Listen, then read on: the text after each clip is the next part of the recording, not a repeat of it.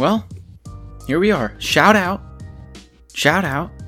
to climate change, because it's the hottest it's ever been in my life right now.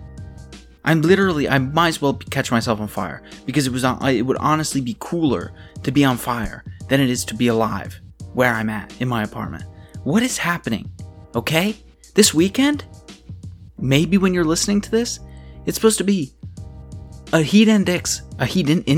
No, that's not how you say the word, okay? It's not. A heat index of 110 degrees. I'm gonna die. Okay? Me? Dead. What's even the point in being alive? God, it's like, you're just gonna burn to death, and you're gonna sweat to death, heat to death. Your cells are gonna denature, your proteins, see ya. Thanks, climate change. Thanks, Donald Trump. I appreciate. Remember all that time you cut back on the emissions? I do. I remember it. I remember that it never happened. Now I remember that it's gonna be 110 degrees out. Thank you. Thank you, sir. I appreciate it. Sincerely, you've been such a great president for this environment. Such a great president. No, that's not the point. Thank you for tuning in. Listen, this episode, you don't understand maybe. First off, let me say this. The camera, I moved it up 6 inches. You wanna know why I moved it up 6 inches? Because I watched back an episode of mine on the video, and the video doesn't really get the views, right? The audio gets all the views. By the way, we were like top 50 in Bolivia. We made it in the top 50 in the US in the science category for the first time. That's a big feat. So thank you for that. If you're listening, I appreciate it. We made it in top 50 of like Ireland, Iceland, just a bunch of places, right? And I appreciate you tuning in. This is the State of the Universe. Did I tell you that? Did I tell you this is the State of the Universe? Hold on. Ray Weiss. Nobel laureate Ray Weiss. What show is this? What show is this? The State of the Universe. What the hell do you know about the State of the Universe? It's the State of the Universe. And thankfully Ray Weiss is here. We have Ray Weiss. And he'll tell you. It's the State of the Universe. And what the hell do I know? Nothing. But let me tell you what I do know.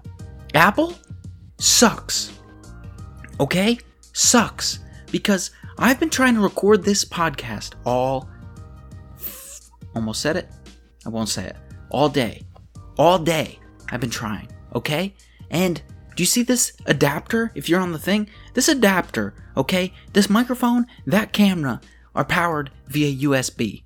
Okay? It doesn't matter. It's not important for the listeners, but it's powered by USB. What does that mean? It means I need a USB port. Now you might say, Brendan, you have a computer, and your computer has USB ports, right? No. False. It doesn't, because it's a MacBook. And what do MacBooks have? They don't have USB ports. They have USB-C. It's a different thing. You can't plug a goddamn USB into it. Okay? You need a special USB, so you gotta buy a special adapter like this. You know what the problem with adapters like this is? They break. So I couldn't get my shit to work. I got a new one. Did I pay $50 for it? Yes. Did Apple screw me out of $50? Yes. Could they just put USBs inside of the fucking computer? Yes. Do they not do that just so I have to go out and spend $1 million on adapters? Yes. Did I buy the newest iPhone? Yes. Did it come with a headphone jack? No. Did I get into my car the first day I bought the new iPhone and try to plug my aux cord into my new phone and realize it doesn't have a headphone jack and get really mad? Yes. Did I have to go to Walmart and spend $1,000 to buy a USB thing to plug into my phone, into the headphone jack, into the aux cord in my car? Yes. Did Apple steal every fucking dime I ever owned? Yes. Okay, now that that's over, and let it wash away. As if I wasn't hot enough, now I'm heated. Now I'm hot. Now I'm steamy, okay? But you might say, Brendan, why is the episode coming on Friday? Why is it coming on Friday? Well, 2 reasons. The first reason, I had guests lined up for every week in July, but it turned out that 2 of the guests I had lined up in July had to reschedule. So, now we have a situation where I don't have a guest this week, but that's okay. Because, okay, I've been reading the comments, I've been reading the reviews, and I see that you guys are actually listening to me, leaving the comments, leaving the reviews. This week I've got more donations than any single week ever in the history of the show, and man, I appreciate that so much. Thank you. if you want to donate, I've gotten people donating $, $10, $20, whatever. If you want to donate, patreon.com/thestateoftheuniverse if you want to be a subscribed donator, which that's not a popular thing, right? That's not, at the most I've ever had at one time is like 5, like subscribe patrons, patrons, okay? 5. But paypal.me/Drackler is another alternative for you to just donate like a single thing. Like if you're like, Brendan, really love you, thanks for ranting about Apple, I hate Apple too, here's $7. You could do that. And all those links are on thestateoftheuniverse.com. Go check it out. Do it. Just do it. So the other thing, I moved my camera up 6 inches. I never told you why. I'm leaving you hanging. The reason why is because I watched some old videos and I was doing this because my camera was kind of low. What are you doing? Looking at your feet? Why are you looking down? It's like what is this? It looks like I was falling asleep. I'm not falling asleep though. I'm lively. I'm alive. I'm awake. And here I am. And now, camera's higher. So now I'm looking into your soul and I'm looking up. My eyes are on you. Okay? They're not looking down. I'm not falling asleep. I'm not bored. I'm here. I'm alive. I'm awake. And I hate Apple. Okay? Do I want them to fail? Yes. Are they the first $1 trillion company? Yes. Will they fail? No. Why won't they fail? I don't know. People love to be scammed. I don't know. Why do I buy their new phone for $70 million? Why do I go to the bank and say, hey, can I take out a loan to buy the new iPhone that I will also have to buy 77 adapters for? Do I walk around with a backpack, a hiking backpack on my back, completely filled to the brim with adapters for any situation? HDMI to Apple, VGA to Apple, aux to Apple, 35 millimeter to Apple. I got it all. Do I have it all in a backpack that weighs 77 pounds that I paid $77 a piece for all 77 adapters? Yes. And what's 77 cubed? How much dollars I've spent. That's a big number. And I'm sick of it. Apple, I'm sick of it. Build your shit so that I can plug stuff into it. Or I'm going to continue buying it and I'll just keep bitching. So, your options are pretty limited at this point. God. I can't even think about what I was going to say. When I go to the store and I buy adapters, I'm literally like DJ Khaled. Do you know who DJ Khaled is? Another one. DJ Khaled's that guy. Another one. Hey, Brendan, your MacBook needs to plug into a VGA. Another one. Hey, Brendan, your MacBook needs to plug into an HDMI. Another one. Hey, Brendan, your MacBook needs to plug into a 3.5 millimeter audio jack. Another one. Hey, Brendan, your MacBook needs to plug into a USB. Another one. Apple, stop. That's it. And that's the end. Okay? I might as well shut it down and just stop. What's even the point in having this show? I'm draining every dollar I own by buying your shitty products. Jesus Christ. Okay. What am I doing? What am I going on about? That's not the point of the episode. The point of the episode is science. Science, okay? Did you see, this is really cool, this new starfish that has gone like viral on Twitter? It's being called the ravioli starfish. I don't know if that's the technical name. I don't know. If you're on the video, there's a picture up right now. Look at it. This starfish is awesome. It looks like a ravioli. And it was found 20,000, nearly, approximate, we're doing approximates, approximately, found by the NOAA Deep Discoverer, which goes nearly 20,000 feet under the ocean. Doesn't that scare the shit out of you? 20,000 feet under the ocean. Does that not scare the shit out of you? Imagine being down there. Now, I don't think no one gets in this thing. No one goes down like, oh man, I found a ravioli starfish. You wouldn't survive down there. The pressure is too great. Okay, it's like graduate school. The pressure's too great. You're going to crack, you're going to break, and you're going to die. Okay? That's it. And so, nearly 20,000 feet under the sea, this deep discoverer floats around trying to find new things, and they found this cool ravioli starfish. And this thing is awesome looking. It literally looks like a ravioli. And I would eat it. Okay? If you toasted it, if you put breadcrumbs on it and you fried it up in a pan, got a good toast on the outside. I'm talking about a crunch. When you bite into it, Crunch. You want it to crunch. And you put marinara sauce all over that? Yeah, I'll eat it. I'll eat it. Ooh, imagine what the inside would be like gooey. Do you ever see Bear Grylls eat a worm? That's what I imagine it to be like. You ever see him eat that worm? And he always does this thing. He never bites the worm in one bite. He always bites it in half so that you see the guts explode out the back. That's his thing. That's his thing. Bear Grylls is walking through the forest. He's always walking through the forest, and he's always thinking, where's a worm? And then there's a worm, and then all of a sudden he's like, Another one. He's like, oh man, I'm really hungry. Another one. I'm starving. I'm Bear Grylls. I want food. Another one. Where are all the worms at? I want to eat a worm. Another one. That's his shit. I don't get it. Do you get it? Hey, Bear Grylls, here's an idea. Go to a restaurant and don't put yourself in the woods. There. Fixed it for you. Bear Grylls, do you ever get disgusted by eating worms? Here's a good idea. Go to McDonald's. Okay? So now that that's out of the way, definitely look up the starfish if you're just watching or if you're just listening to the audio. Dude, the starfish is cool. It's like fascinating. But imagine being 20,000 feet into the sea. Imagine just being in the sea. Have you watched videos of sharks? Go on YouTube and type in big shark. Just do that. Just do that. Or big whale. You ever see a shark or a whale like next to a boat? You're useless. You're useless. In the ocean, you're useless. There's literally nothing you could do. A swordfish could beat you in a fight. A tuna could out-wrangle you in the ocean. You're useless. Your feeble human body will do nothing in the ocean except for eat ravioli starfish. That's it. And that's the end. How about the only thing in the news this week? The only thing in the news this week that is coming to my mind right now is Area 51.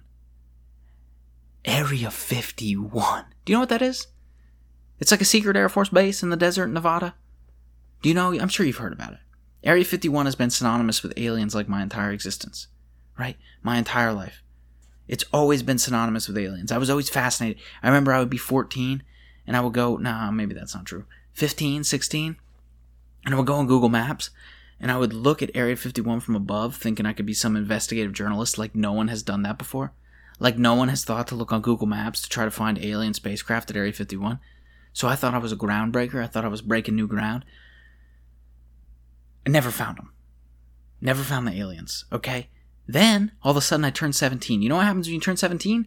All of a sudden, you stop believing that the government has aliens at Area 51. So I gave up on it. But it's been in the news recently because of this Bob Lazar character, who's this guy who claimed to work at Area 51, and then he got, I don't know, he came clean. He came clean, and he's sharing all the secrets. And there was a recent Netflix documentary that followed him, and all of a sudden now it's been back in the news. Buzzing. It's buzzing. And now there was a joke Facebook account started. And the joke was, the title of the Facebook group is Storm Area 51, They Can't Stop Us All. Okay? And they say, this is their details, in their details. We will all meet up at the Area 51 Alien Center tourist attraction and coordinate our entry. If we Naruto run, we can move faster than their bullets. Let's see them aliens. Okay? It's a joke. You can tell it's a joke. You read it, it's a joke. It sounds like a joke to me. Right? You can't be tricked. Because no one's actually running like the Naruto. You know what Naruto running is? Naruto running is that thing that at least one kid did in first grade, or second grade, or third grade, or fourth grade, or fifth grade, or sixth grade, where he would run with his head, it's like kind of like tucked down, and his arms like behind his back, like stretched out behind his back. Do you ever see this kid? One of these kids is in every grade in every school. And it's a fact. And listen, I'm not pro-bullying, but don't expect, if your kid is running around like this, I'm not pro-bullying. I don't believe in the bullying. I'm not a bully. I don't do bullying. If anyone bullies me, I'll punch them. If anyone bullies someone else, I'm going to smack them. I don't do the bullying. The bullying is not my thing. But if your kid is running around with the Naruto run, I mean, you're asking for him to be bullied. So you need to sit him down and say, listen, Samuel, stop it. You can't put your hands behind your back and run full force straight ahead. You gotta cut it out. Okay?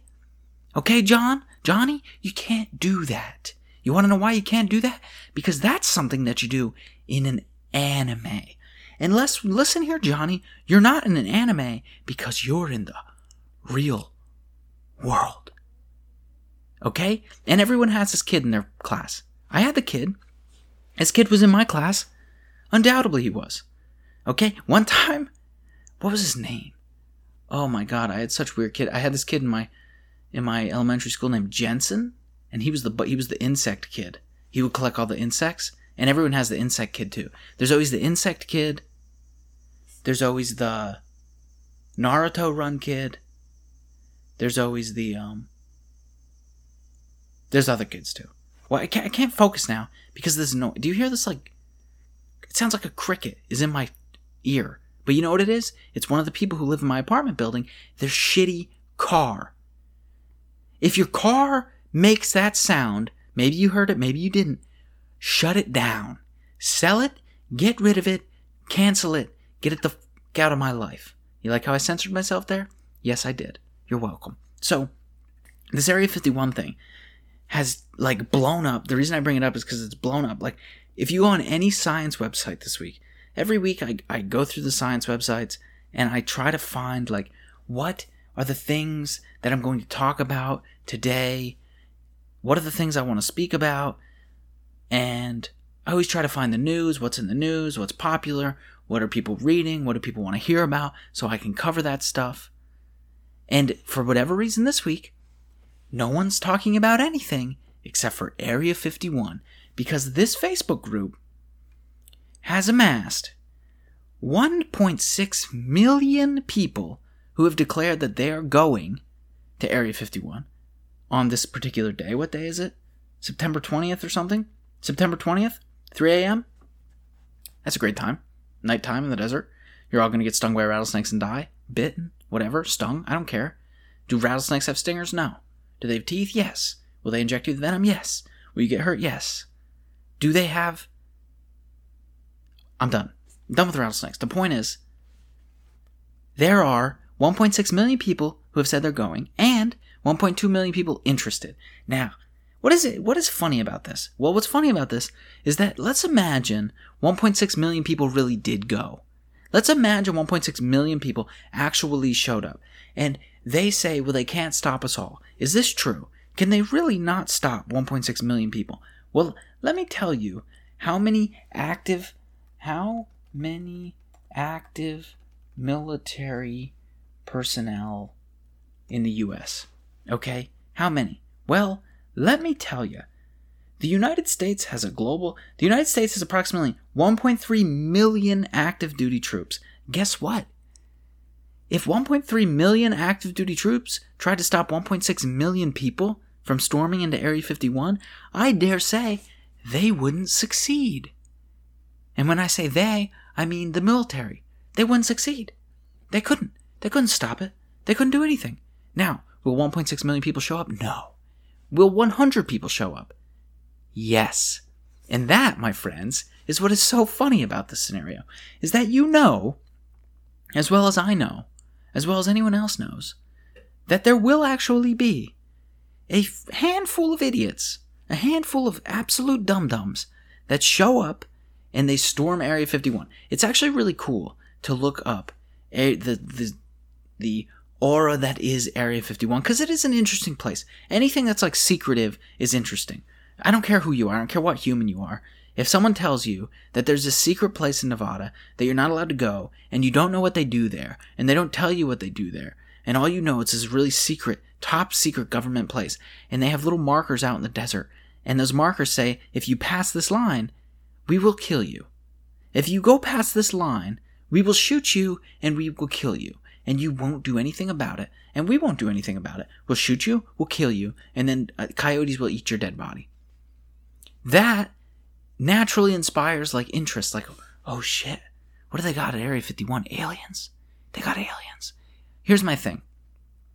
Here's what I think.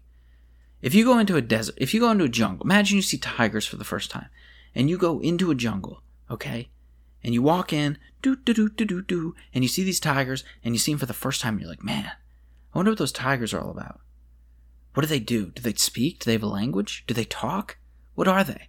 Like, these are weird things. They walk on all four legs. They're like orange and white. What's going on with these things? And you walk in and you say, okay, I want to talk to the tigers. I want to communicate with the tigers. How do I communicate with the tigers? Do they have a language? Do they know math? Do they know anything? Can I learn anything about them? How do I talk to them? Are you going to walk in there and try to find the tiger that's in charge? Are you going to say, okay, I know that these tigers have set up a government. There's some bureaucracy here. Maybe it's a democracy. Maybe it's capitalism, whatever. The tigers have something. They have an ecosystem. They have an economy. I'm going to walk in. I'm going to try to contact the tiger that's in charge of the economy, that's in charge of the government. No, you're not going to do that. I'd hope you wouldn't do that. Okay? What you're going to do is you're going to walk into the jungle and you're going to find the first tiger you see and you're going to try to talk to him. Now what's going to happen to you? You're going to get mauled and you're going to die. You're going to die. You're going to be dead. He's going to eat you. You want to know why? Tigers eat people. They don't speak. Okay? But my point is this. If you had an advanced civilization come to Earth, why would they go to the U.S. government and be like, hey guys, listen, okay, we have top secret technology. We can travel faster than the speed of light. We can travel all over the galaxy. We can travel all over the universe. We have the most advanced technology. Okay? We have the most advanced technology. Here's what we want you to do. We're going to give you some of our advanced technology. All right? We're going to give it to you. We're going to let you have it. We're going to let you study it.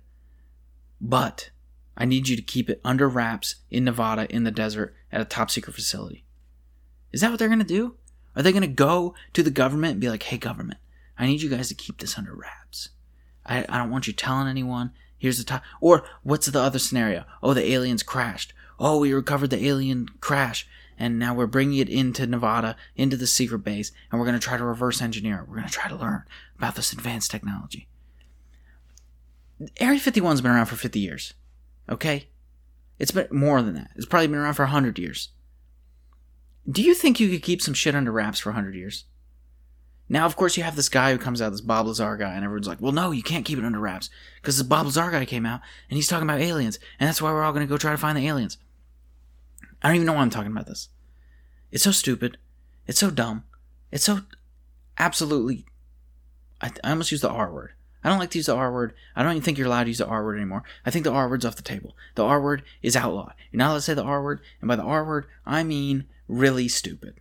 Okay? This whole thing is really stupid. And that's what I mean by the R word. Alright? And if you thought I meant something else by the R word, clearly you're very insensitive. And you should be ashamed. Okay? Now, man, the Area 51 shit, like, I hope it happens. Honestly, I wish that there was a video online of someone sneaking into Area 51.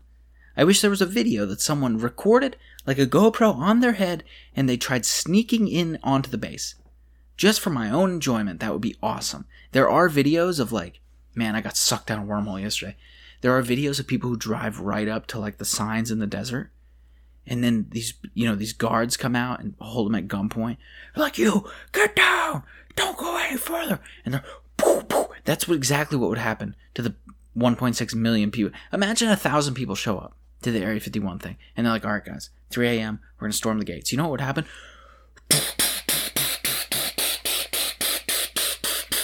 1,000 people dead. 1,000 people dead. Is that a problem? Might be. We are overpopulated, and those probably would be the stupider of society. You know? Like, did you see that? Oh my god. I got, like, embarrassed hard last night. Donald Trump had this press conference where the fans, I don't even think you can call them, like, attendees anymore. It's just fans, right? Because the political state of America has literally become like, you have a team, and you're a fan of your team, and you support your team through the trough and the peak. That's what American politics has become. So, Donald's fans, if you will, were chanting, kick her out or send her back to a congresswoman who is a United States citizen and wanted to send her back to the country where she came. That shit fucking boggles my mind. It boggles my mind so much. It boggles my mind that we can be a country that was literally founded 400 years ago by an immigrant, by a dude who came here. He got on board. He got sick of the country he was in. Well, depending on what history you read. Let's just pretend. He got sick of the country he was in, and he piled him and some pilgrims and some turkeys onto a boat. This is what my public school education has taught me. Some turkeys and some corn and some potatoes. Piled them on a boat, and he was like, all right, we're going to sail to a new world. We don't have to deal with these British fucks. Okay? And then he sailed through the Atlantic Ocean, and he found America, and that's how we were founded. By literally immigrants. And then throughout the entire history of the United States, we have literally been founded on immigration, okay? Because guess how many people sailed here? Sailed the ocean blue in what is it, 1492? Is that right? Please say that's right. Because if I got that wrong, that's got to be right? Because you 202, yeah. I think that's right. If it's not 1492, Columbus sailed the ocean blue, and it's 1492, and Columbus sailed the ocean blue. It's definitely got a 2 in it, because it needs to rhyme with blue. And 2 rhymes with blue. 1 doesn't rhyme with blue. 3 doesn't rhyme with blue. 4 doesn't rhyme with blue. So it's got to be 2. I think it's 1492. But the point is, guess how many people got on the ship? Not 330 million. Okay? You know how many people got on the ship? I don't, but I would bet it's like an upper limit of like 100 people sailed here initially. An upper limit of 100. And of course, maybe I'm murdering history, but it doesn't matter if I'm murdering history because I'm just trying to get the point across. The point is, very few people sailed here, okay? We were founded on inviting others into our country. And it's so weird to me. Yeah, I'm not advocating open borders. I'm not saying we should let everyone in. I'm not saying we should invite the world in. I don't even think that's a good route to go. I don't think it's a good route to go. I don't think open borders are a good route to go. I don't think, no security is a good route to go. That's a kind of stupid idea for obvious reasons. But to be so ignorant to want to say that you should kick a United States citizen out because they disagree with you is, man, that's some Germany shit. You know? That's some like early 1900s Germany shit or some like modern day Russia shit. I don't like that. Okay? I don't like that. That scares me. That's a slippery slope. And we need to not go down that road.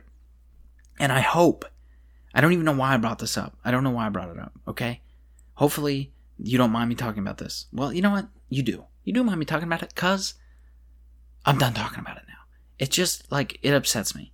It upsets me to my core that we live in an environment where the politics has become so polarized where people are turning into that. Man, it bums me out. It bums me out hard. But that's not the point. That's not why you're here. That's not why you're listening. 50 years ago today. 50 years ago today. And assuming you're listening to this and they publish it, if you're not, well, I'm lying. Okay? But 50 years ago today, Neil Armstrong, Michael Collins, Buzz Aldrin were zipping through interplanetary space on the way to the moon. That humbles me more than most things I've ever encountered in my life. Like, thinking about that. Thinking about the fact that you have these 3 guys going on a mission that there's no guarantee they'll return. There's no guarantee it will work. There's no guarantee anything will work out. Here's the craziest thing. There's no guarantee they'll get back. Okay? So you send them out hundreds of thousands of miles away to the moon. And they touch down on the moon. They get out on the moon. Okay? In the case of Neil Armstrong, Buzz Aldrin, they get out on the moon. 50 years ago, they're standing there. Okay? That is insane to me. You look back, you see the Earth, hundreds of thousands of miles away. Everything you know, everything that you've ever known, every person you've ever loved, every gene that exists in your body was formulated on that planet that you're staring back at. And to know that you're out there, helpless, literally the only thing protecting you is very primitive technology. The type of technology that you find in your iPhone today. In fact, technology that is much worse than the iPhone today got them to the moon and back. And they're standing there knowing that they're doing this. There's no guarantee. They could die. They could be trapped there. They could live their final days out on the surface of the moon because you weren't getting them back. If they were stuck, they were stuck. They're not coming back. To know that they did that and that people did that and that literally half the world was watching. And how many people that inspired. I get a little envious, a little jealous, because I never had that inspiration in science. I'm around people all the time, older people in the field, in this field that I'm in, that were inspired by that were inspired by Apollo 11, that were inspired by the Apollo program, that were inspired by men going to the moon, okay? Landing on the moon, walking on the moon, returning from the moon, and the efforts that took, the thousands and thousands of people behind the scenes that made that happen, that worked tirelessly to make that happen, and the generations of people it inspired, the young kids that it inspired. I get jealous for two reasons. Number one, I wish I would have been around to see it. I wish I would have been around to live it in real time, to be able to see that even in the worst of times, even when America was at a period where women were fighting for equal rights, black people were fighting for equal rights, people of all shapes and sizes, all races, all colors were fighting for equal rights, where, we were finally getting the emergence of technology, where we were coming out of wars, where America was very, very politicized and polarized, and there was a lot of infighting here in the country, that even in a time like that, we were able to put a collective mind together and make it happen and journey to the moon.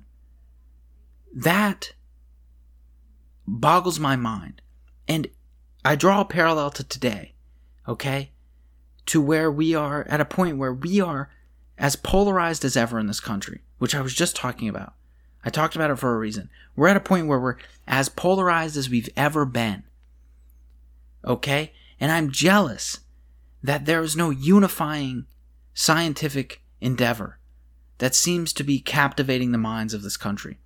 I'm jealous and envious that I didn't get to be inspired the way I see other people inspired. I'm jealous that I don't have that inspiration. I'm jealous that as a kid I didn't have that inspiration. There was no scientific event that made me think, oh my God, I need to be a scientist. I never had it. Part of the reason I do this show and speak to thousands, tens of thousands of people is because I want to try to instill that in them. I remember being in 7th grade and had this little shitty phone. It was this little shitty phone that I paid $25 for, and it didn't have a data connection at the time, but I would read on it. It was I treated it like a Kindle almost. I would illegally download books, because I can't afford books. If I'm reading a book a week, I can't afford that. I was poor, My family wasn't necessarily in a point where my mom could afford to spend $100 a month on books, right? So, I'm young, I'm in school, I'm in high school, I'm not interested in school at all. I could give a fuck about school. I'm not interested in courses. I'm not interested in learning about anything that they want to teach me in school. I wasn't into it, okay? But it's funny how I say that, but nowadays I'm, every day I climb the ladder closer and closer to the PhD. I hate school. I hate the format of school in the American public, or the American system. I hate the American public school system. I hate, in many cases, even college. I hate, in many cases, even graduate school, how the courses are taught. Okay? I hate it. I don't think it's a good format. I don't think sitting in a desk and having people talk to you for 8 hours a day, as they do in the public school system, I don't think that's a great way to teach people or to inspire people. It certainly didn't inspire me. It certainly didn't teach me. But I would sit there with that little phone, and if you're on the video, it was almost no bigger than my recorder that I'm holding up right here. This little device that holds my audio. And it was about no bigger than that. And I would read thousands of screenfuls of text of these books I downloaded illegally and put onto this phone. And I would just read books, Carl Sagan books, Stephen Hawking books, Neil deGrasse Tyson books, Brian Greene books, hundreds of them. Everything to do with astronomy and physics. That's what inspired me. It was no event. It was no single person. It was no single thing. It was no single finding. And man, I'm almost envious. I'm almost envious that there was no thing that happened. And recently there was the Event Horizon telescope that captured a picture of a black hole. That was inspirational. That was inspirational because at the time when that picture was released, I was at the university that I am a PhD student at, and I was in the room with some of the most high-achieving people in the field we had some visitors at the time, some people who are literally at the top of the field of astrophysics. And I got to be in the room with them. And I got to see the way they were inspired by that image. And that instilled a little bit of inspiration in me. And that was the first time in my whole life where I felt like a scientific endeavor really inspire me. Right? And so that's part of the reason I do the show. That's part of the reason I work in planetariums. That's part of the reason I talk to people. That's part of the reason I like to educate. That's part of the reason you should donate to me. I mean to say that. That slipped. I didn't mean to say that. But seriously, patreon.com/stateoftheuniverse, paypal.me/Drackler. I just wished that I had something like that to inspire me to like go into science, to realize this is achievable. This is something I can do. Because I didn't have it, you know? And I feel like maybe I would be a lot further in my endeavors, in my career, in my achievements, if maybe I had that thing instilled in me when I was, say, 7 years old, 8 years old. If I had the Apollo program instill in me science, say, hey, this is the thing you should do. This is the thing you should go and achieve. That maybe, just maybe, you know, I would be better off. And I'm really well off. I'm good, right? I'm in a good situation right now. I have this great podcast. I have tens of thousands of people listen to it every month. They support me. They tell me nice things. They comment. They rate and review the show on Apple Podcasts 5 stars. Please do that if you haven't. Seriously, if you have an iPhone, or if you have an iPad, or if you have an iMac, or if you have a MacBook, you don't need to buy an adapter to rate my show. Just go rate my show. 5 stars. Just go do it. It helps. And I appreciate it. Leave a review if you want. Tell me I'm great. Say, Brendan, you are great.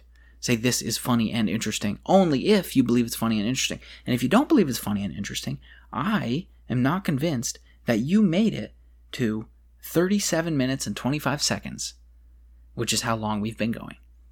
I'm not convinced you did. So you probably find it interesting and entertaining. And so go do that. Okay? Now, we have the intermission. I feel like maybe I would have been a little more motivated in my years in high school, in my years, my early years in science, my early years in academia, a little more motivated to really be high achieving if I had that thing to inspire me from the get-go. And I didn't have that thing to inspire me. I didn't have a person to inspire me.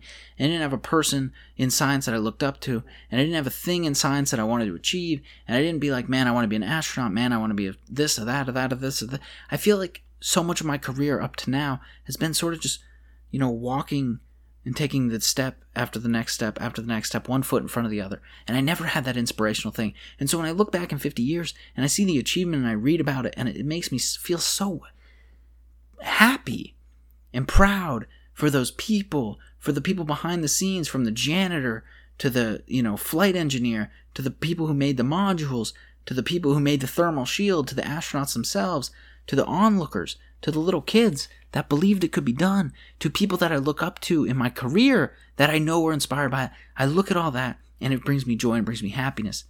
And, you know, there's a blessing in disguise in that we haven't been back to the moon in nearly 50 years.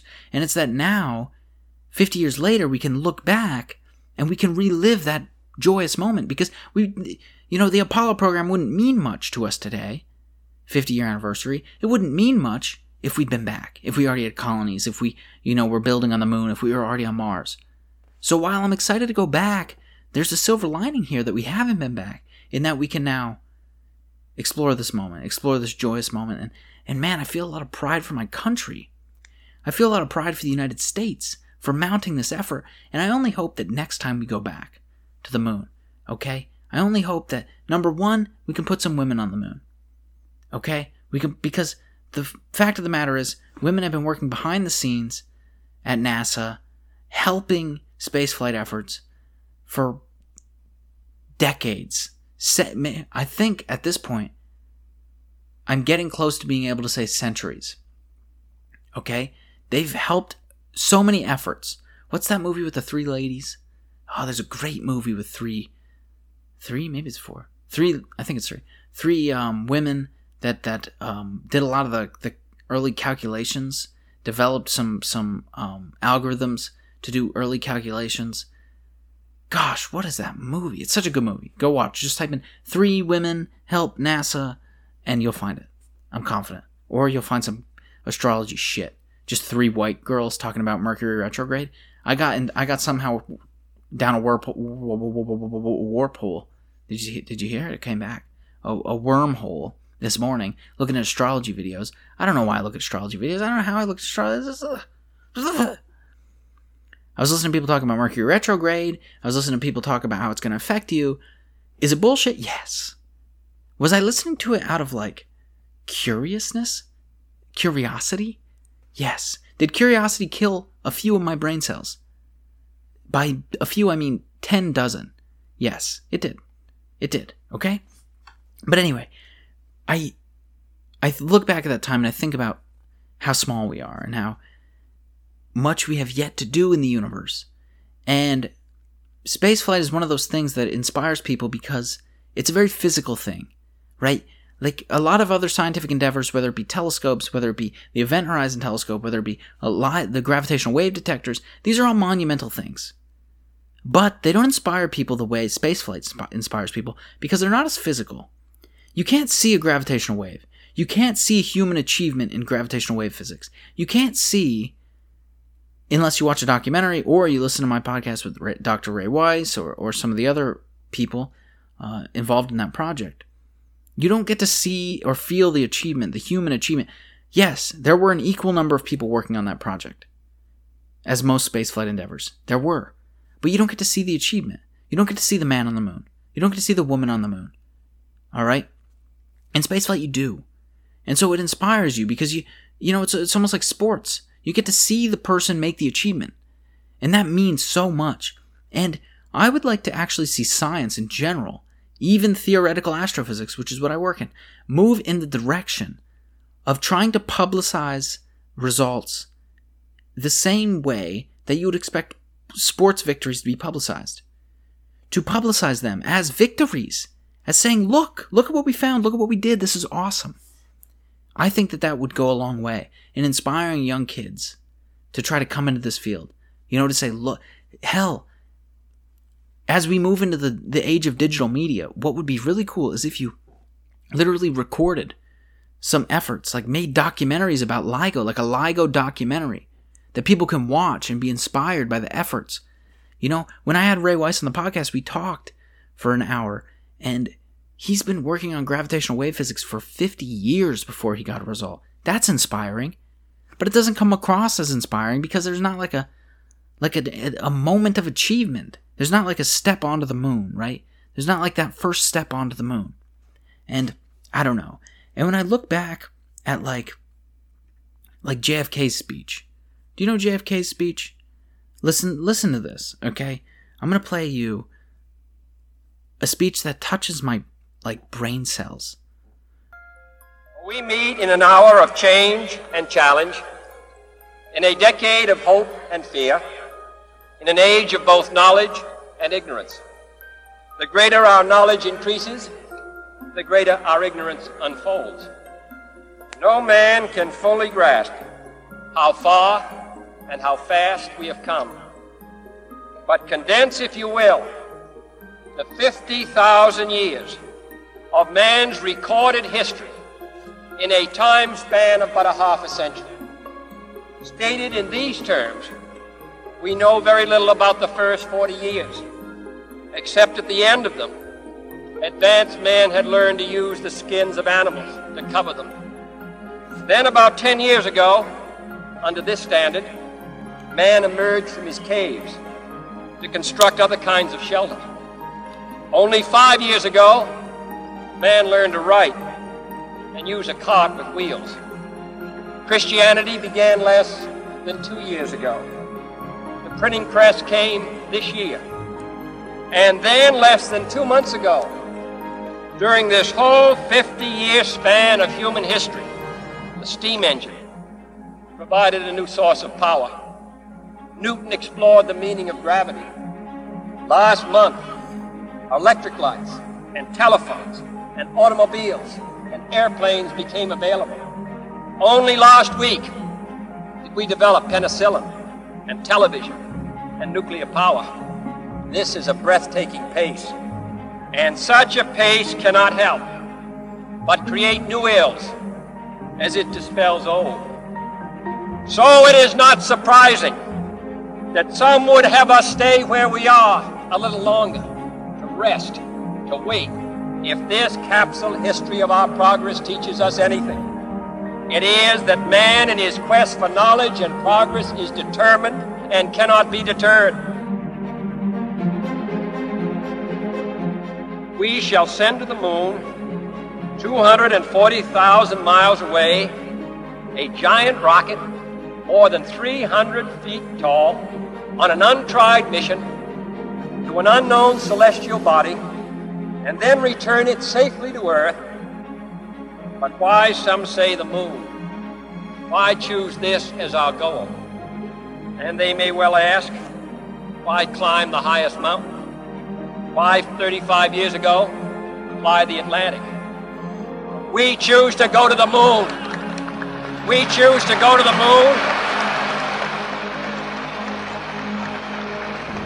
We choose to go to the moon in this decade and do the other things, not because they are easy, but because they are hard. Because that goal will serve to organize and measure the best of our energies and skills. Because that challenge is one that we're willing to accept, one we are unwilling to postpone. And therefore, as we set sail, we ask God's blessing on the most hazardous and dangerous and greatest adventure on which man has ever embarked.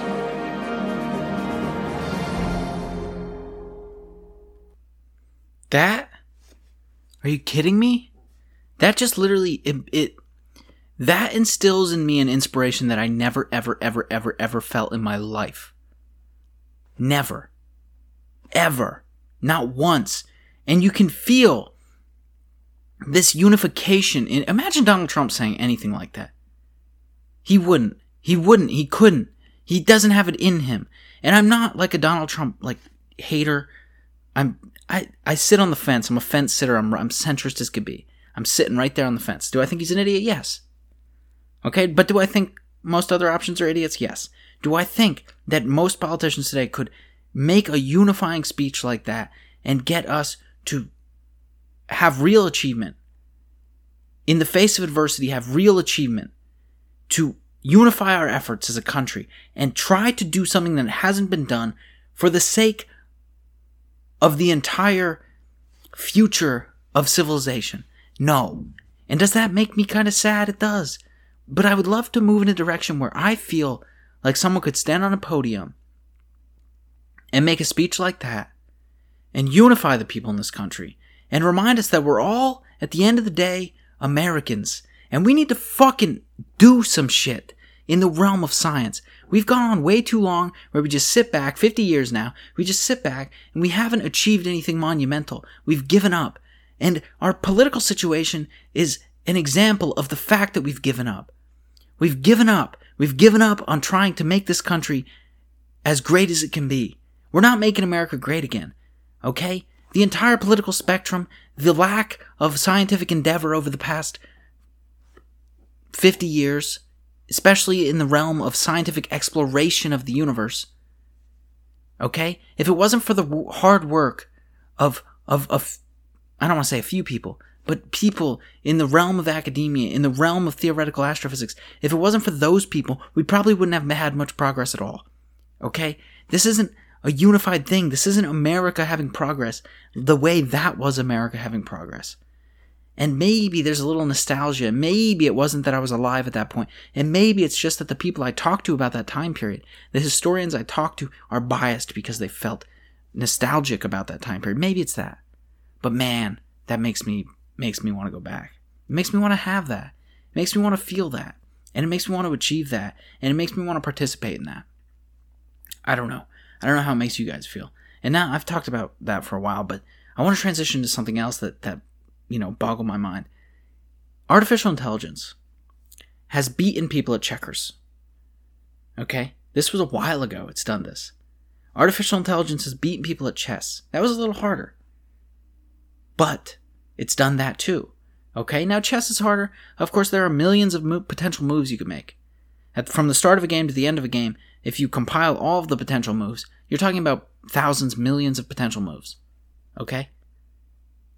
Artificial intelligence has beat the best chess players. Then there's a game that's even more complex. It's called Go. It's a Chinese game. Now that has even more potential moves, like nearly an infinite number of moves. Artificial intelligence has beaten the best players at Go. But there was one game, there are a few games, but there's one game in particular that AI for a long time was having a tough time beating the best players at. And that was poker. 6-man Texas Hold'em poker.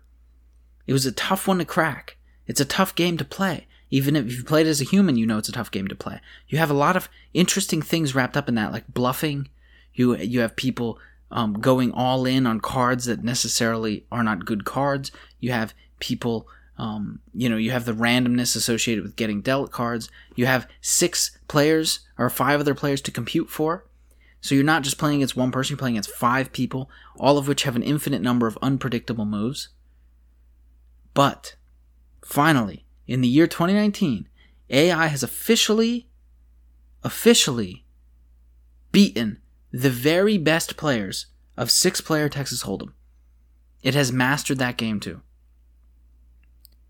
Man, we are moving into a situation now, I think a very interesting situation in the future of humanity, where we're going to have to take a step back and we're going to say, wait a minute, artificial intelligence is powerful. Imagine if someone had like Google glasses on, and they played poker, and they had somehow their glasses wired up to like an artificial intelligence like this, and they could do the moves that the AI was telling them to make, and they were winning millions of dollars. Is that illegal? Like in your mind, would that be illegal? This would actually be a good thing to comment about. So let me know, like, do you think that that should be illegal? It's illegal to count cards, to go to a Vegas casino, and to manipulate the game by counting the cards, right? That's an illegal thing to do. In other words, like use mathematical, essentially algorithms that you have built into your head because you've studied them.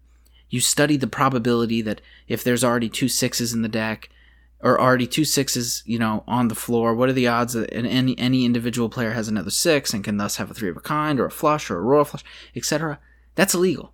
You can't do that. Now, of course, there's no way to tell unless someone's just winning millions of dollars and just winning and never loses. But that's frowned upon. That's considered not allowed. But what about AI? What if someone develops an algorithm to help them play chess or to help them play poker, and they use it at a casino against other real players? Is that illegal? Should that be illegal? And if your answer is yes, and my answer is yes, although I do think it's a slippery slope. Why? Why should that be illegal? If someone uses the tools available to them and they develop this algorithm, should that be an illegal thing, an illegal move? That's one of the weird things, right? That's one of the interesting conundrums. And I think we will see more conundrums like this. And I can't wait until an episode I'm recording next week with Dr. Chris Kolb, because we'll talk a lot about the ethics surrounding machine learning and artificial intelligence. We have to be careful when we go down this road, when we embark down this road. Because, it's cool and all when AI is defeating poker players in the confines of a study, in the confines of a test, in the confines of a playful game. But it's a different thing when you're talking about a computer going against real poker players with real money on the line. You have to be careful because, a lot of these AI that can do these tasks like Texas Hold'em, that's kind of a monopoly. Not everyone has an AI. I don't have an AI on my computer that can beat the best players at Texas Hold'em. Do you? I don't think you do. I think one person in the whole world does. One person, one group of people who developed it. Do they have a monopoly? Do they have monopolistic power over the poker market now? Do you understand the conundrum here? Do you understand the ethical dilemma here? It's an interesting thing to talk about. It's an interesting road to go down. And finally, to end the episode, now that I've been talking for an hour, and I thank you for listening. Okay? There was an article published in Nature. The title of it was The Prevalence of Repeating Fast Radio Bursts. The article makes the claim. Fast radio bursts have become like a big thing on the show. Talked to tons of people in the FRB community, and I'm interested in them myself. And this article was published, and I read the article, and they make the claim with pretty good evidence that FRBs and repeating FRBs are actually the same objects, and that FRBs, fast radio bursts that you only see one pulse, okay, if you don't know what fast radio burst is, it's a mysterious object. I talk about it vaguely because it is vague. We don't know what it is. It's these mysterious radio pulses that come from somewhere in the universe. We know that they come from galaxies far away. We've discovered them in galaxies far away. We have not pinpointed the object that makes them. But we've found two classes, ones that repeat, ones that go blip, blip, blip, blip, blip. Oh, it shuts off, blip. Oh, it turned on again a week later. Those. And we find ones that just blip one time and they're done. Well, this article suggests that maybe these two things are the exact same thing, and that we are just not observing long enough to see the ones that don't go blip, blip, blip. We're not observing them long enough to see them repeat. And I advise you to go look at episode 49 of the State of the Universe podcast, featuring yours truly, and also featuring Dr. Duncan Lorimer, the founder of the Fast Radio Burst, the first one ever found. He was the man behind the myth. I advise you to go back and listen, because guess who makes that exact claim in that episode? Yours truly, this guy, me. How can you congratulate me on doing that? On getting that potentially right? You can go on my website, thestateoftheuniverse.com, subscribe on YouTube, like the video, comment on the video. What do you think about this ethical dilemma in the AI community? What do you think about it? Should we be concerned? Should we be wary as we go down this road? Do you think it's all fear-mongering and it's not actually going to become a big deal? Let me know. Rate the show. Review the show on Apple Podcasts, please. I appreciate it. Continue watching. Continue downloading. Give me feedback. Give me money if you so wish. Patreon.com/thestateoftheuniverse. Oh, by the way, we're now well respected enough on YouTube to have our own channel name. So we are now found at youtube.com/C for channel /thestateoftheuniverse. So we're now important enough to have that. That's kind of cool. So go check us out there. We're now available on iHeartRadio. We're available there.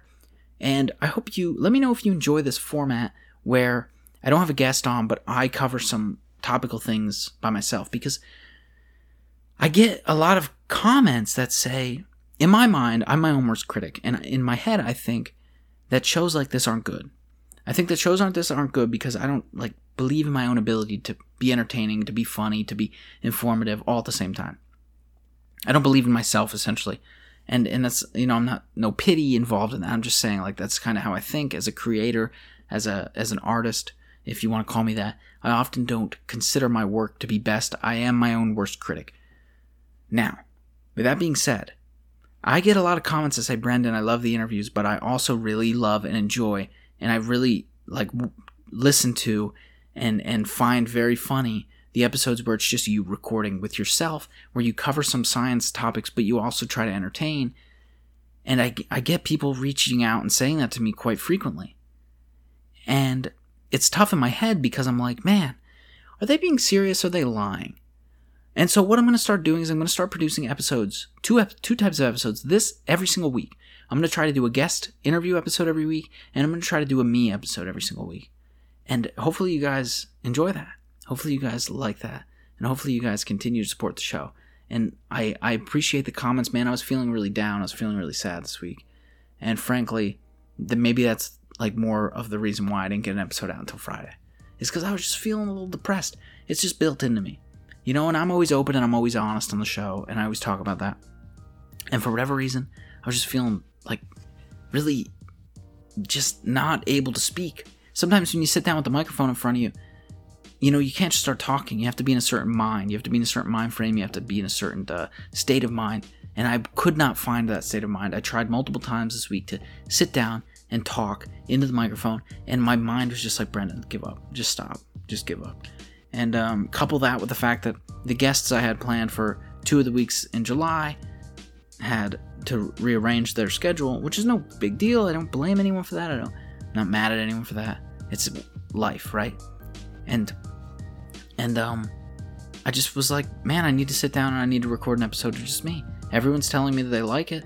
I'm telling myself I don't like it, but I just need to do it. And I need to see how it goes, and I need to upload it, and I need to see the response. And if people hate it, they hate it. And if people love it, they love it. But I need to do it. And so that's where we're at.